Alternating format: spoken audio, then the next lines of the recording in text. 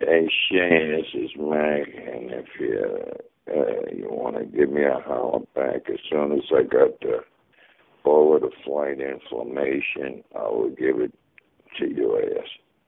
And there it's GIS. Telling you, bro. What's been happening, bro? Not too much. Still hitting the more Peggy-O's?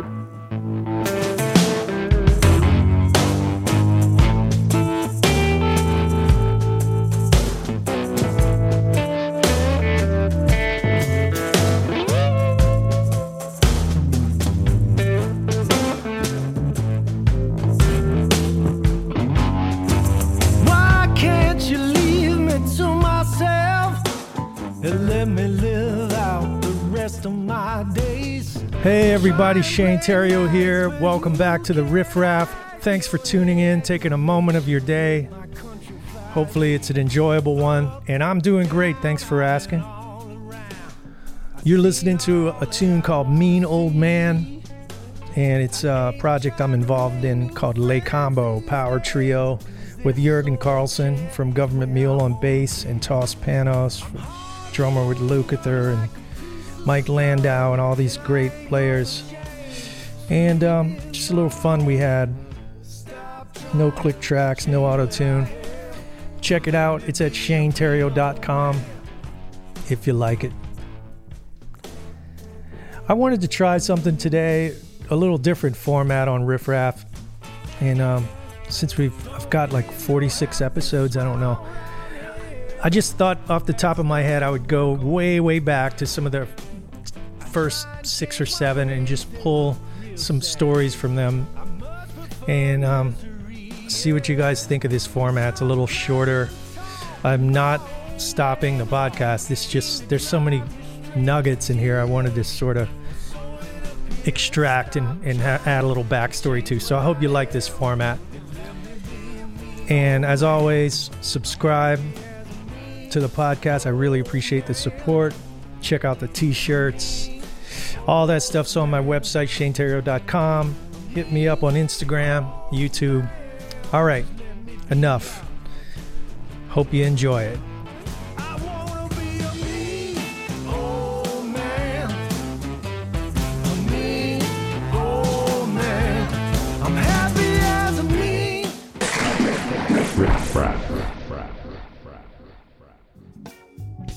Clip number 1 is one of my favorites. It's taken from episode 2 with John Scofield. During this time, I was living in New York, and John was my neighbor, and we got to be pretty close friends, and we're still good friends. Anyway, this particular day, he came over to jam, and I asked him about playing over a tune called Protocol, his approach, which is playing outside.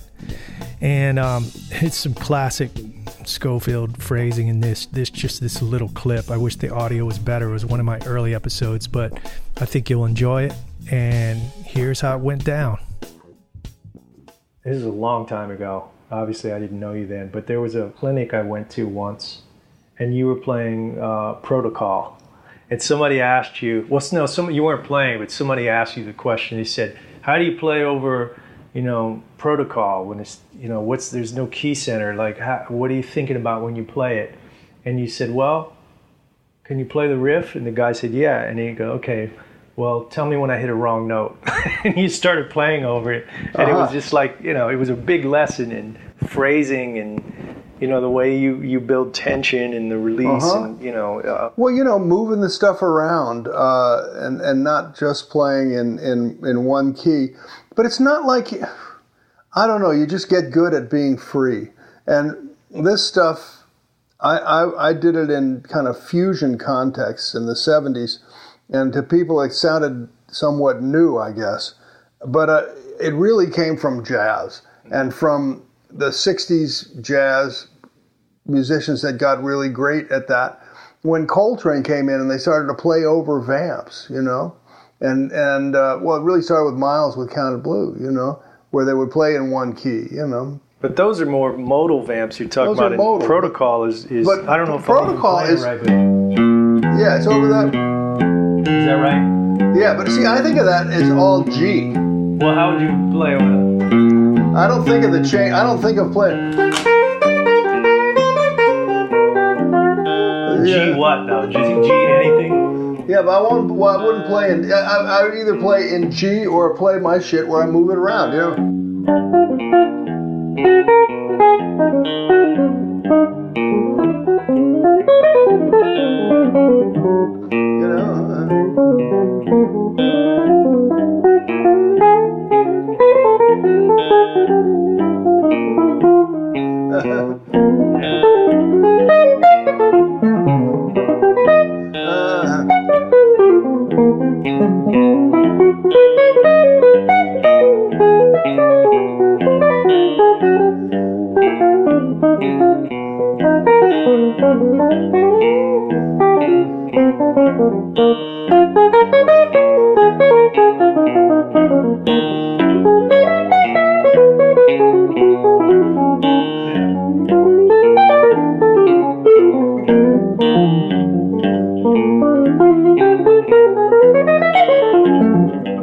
You know, and there I don't know what that is. Yeah.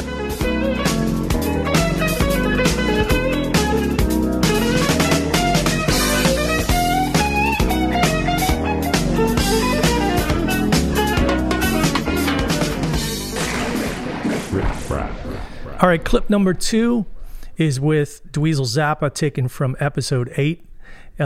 This whole week when this was recorded, actually, Dweezil and I were doing a guitar workshop in Montana, and we were doing a class together, and we had some time off, and we were hanging in this cabin just jamming, and I thought it'd be a good opportunity to get him on the Riff Raff. So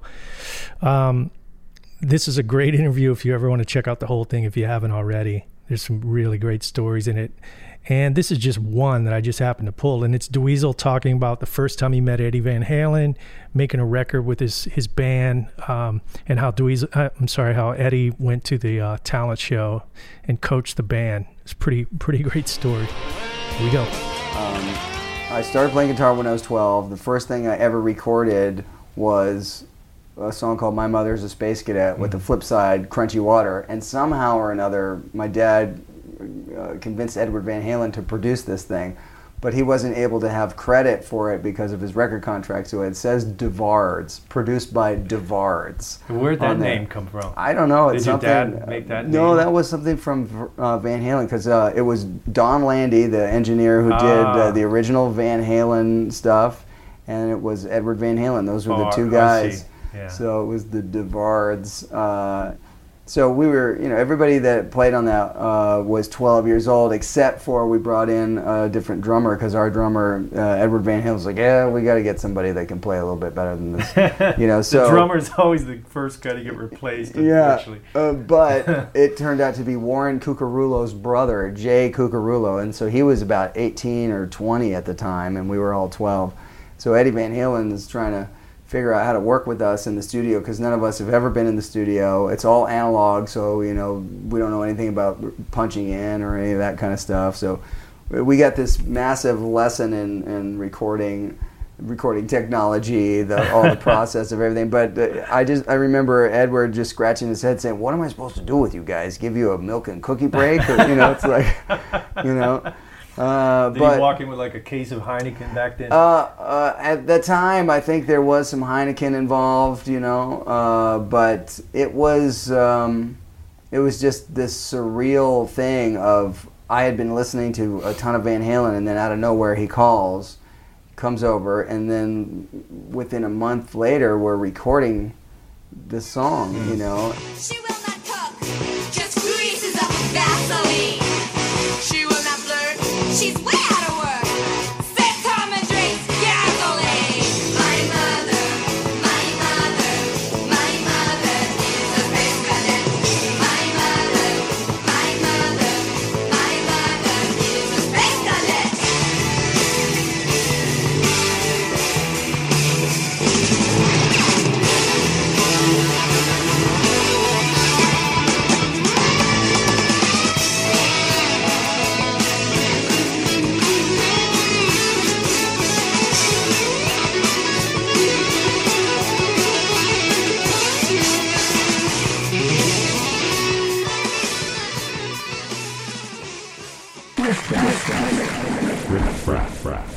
Around that same time, I was doing a school talent show, and me and the other guys that were in this, band that recorded on this, we were going to play "Running with the Devil," and so somehow or another, he ends up going to the sound check of this talent show. Now imagine this.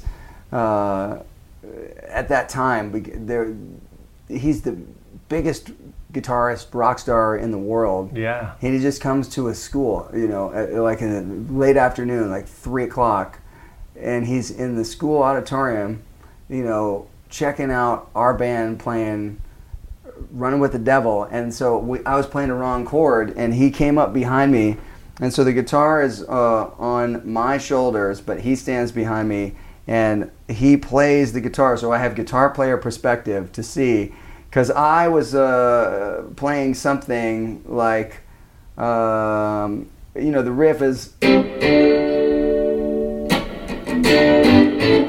So, and I think I must have been doing... I wasn't getting... That was even closer than I came. I think I went... where are you? You're in That's the way I did it. Yeah. I missed that. Well, so I was not getting this note in this part. Right. I got like... Oh, that's a different... You were still closer than me. Yeah, so, well, you got that, and you got that. But I missed, I had this, but I didn't have the other one. So it was funny because, he came up and said, "Oh, you got to play it like this." And so it was another one of those epiphany moments, like, oh, that's how you do it, light bulb, yeah. And of course, I was nowhere near catching the phrasing on the verse with all the stuff that he did so great, all those fills with the harmonics and, right. all those, all that stuff. Yeah. All the dynamics and all that stuff, But what was funny was that he played most of the song with the band. So it was like he was obviously the best one in the band, But so did you win the talent show?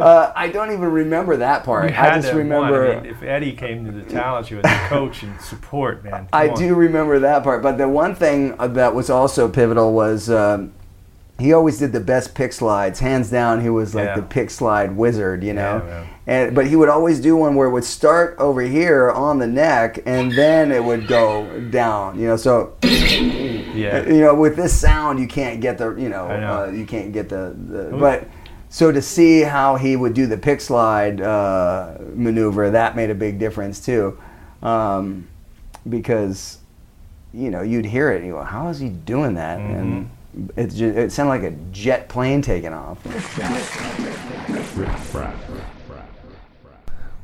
All right, episode 3 was with George Porter from the Meters, legendary bass player. We had been in the studio together working on something for an artist, and I cornered George in the back room, and I got him on the riffraff. And here he's sharing some gems about what he looks for in a drummer, which I thought is really great advice for any musician, even us guitar players, or if you're a drummer, it's golden. And then we played a tune together called People Say, just a little jamming, and hope you enjoy it. This is another must check out if you haven't already. Here we go. So George, if I, for like drummers or something listening, I mean, what do you played with Zig, but you played with a lot of great drummers, man, besides Zig. What do you look for in a drummer? Because, down here in New Orleans where we are right now, it's a town full of great drummers, but what do you look for when you call somebody? What makes a great drummer that you like to play with? Well, outside the fact of that, just being able to time is essence. What makes a great drummer is that he has great timing, and that no matter what he says in his fills, he always know where one is. Yeah. So that means that the drummer has to be on top of his game, and that's something that I look for. Yeah, it's like it's the most important. I think the most important thing that if when you're looking at drummers is the first of all know,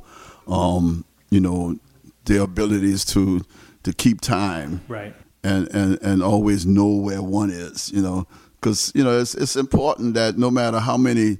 They got a bunch of really great drummers out there. They got chops and everything, sure. But they'll make fills and change the tempo, right, or move it, because they just made one of these great drum fills, really great drum fills, but he moved the tempo, Oh yeah, and that's important that I think that's important for me. I mean, that's the first thing I look at is how well he can sit on the time. And, I mean, like a lot of guys, and exactly music itself, the drummer is the guardian of the groove. He has to be the guy that holds the pocket down. He has to be the one that keeps us from rushing, because whenever we playing these licks, we can move time, we can move the time, and it's not necessarily that we want to do it, but we do it. And so it's important that the drummer has control of that. He knows that, all right, I got y'all, here, listen to me, and that's important, yeah. The unison lines that you and Leo did together, like I mean, just off the top of my head, something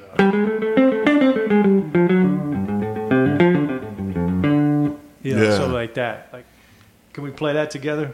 Okay. So 3, 4.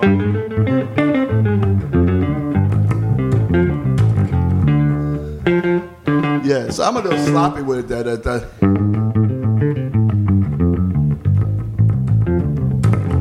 And then the way you turn it around. Yeah.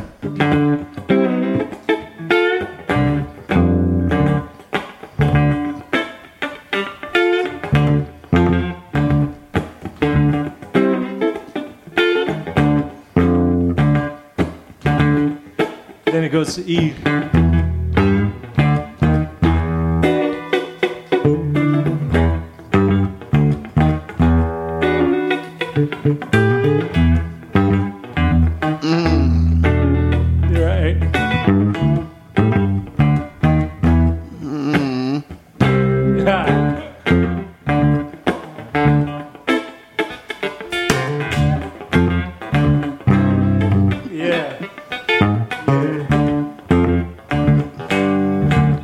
That's a great, man.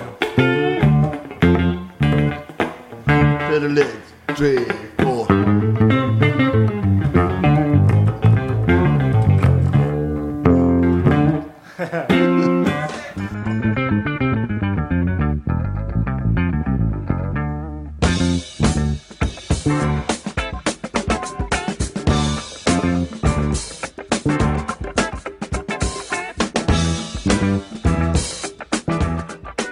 That's an iconic frigging line right there, man. All right, good stuff there. My last clip, and certainly not least, just off the top of my head, one of my faves from episode 9, Warren DeMartini from Rat. Warren happened, I was in LA this time. I was playing with Hall & Oates, and Warren had come to the show. He's been to quite a few shows since I've been in the band, and picked me up the next day and drove me around Hollywood and showed me all the places where Rat started, where he wrote Round and Round, the apartment that they all lived in, the one-bedroom apartment. This particular clip, he's talking about when he and Jakey Lee lived together in the early days, and I'll let him tell the story, but it's a great episode, and Warren doesn't do a lot of interviews.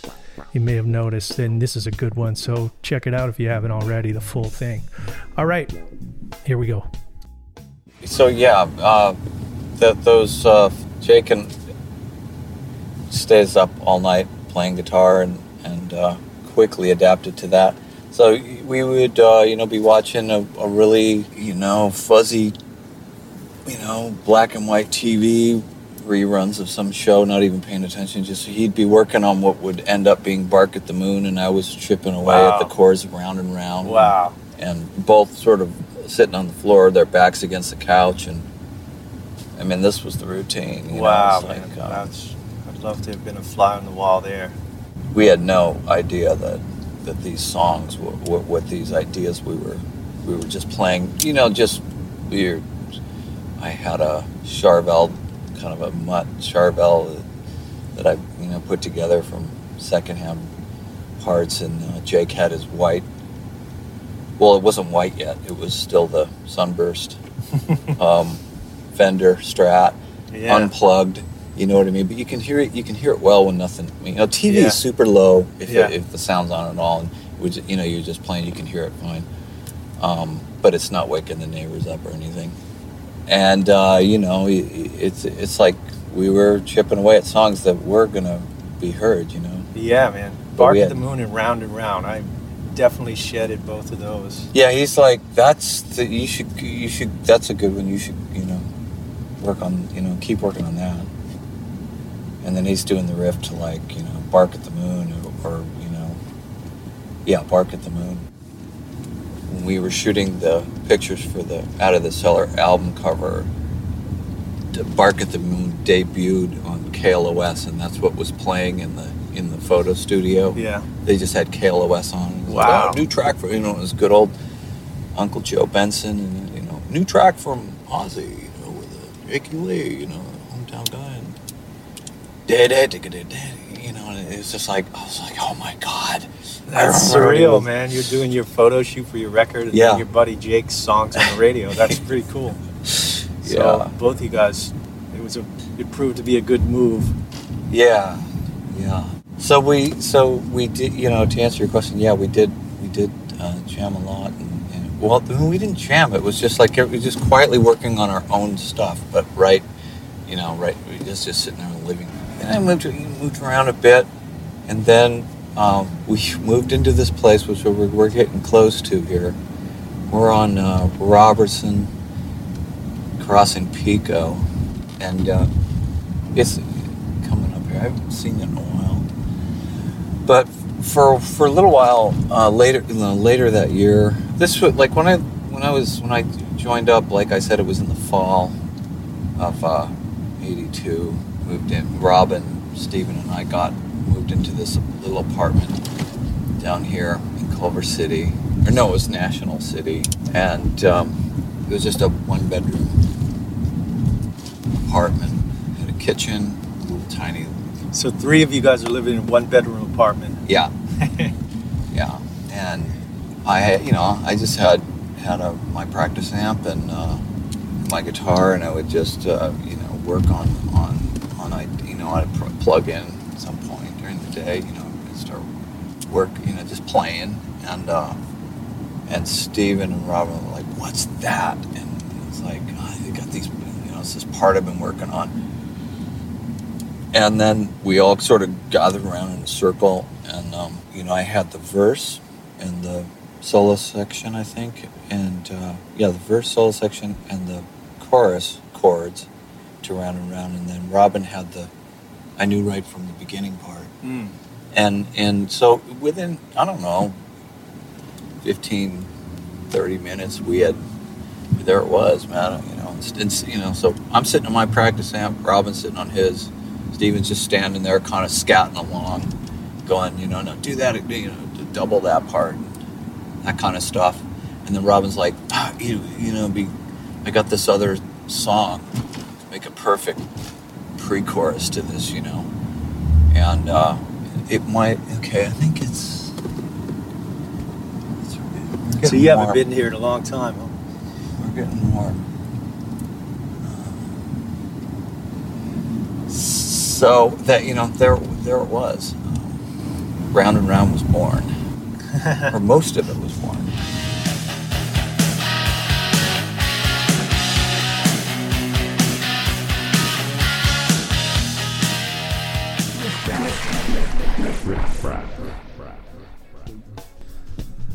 All right, straight from the man himself. And that's just off the top of my head, a few clips. I wanted to keep this one short, like 20 minutes-ish.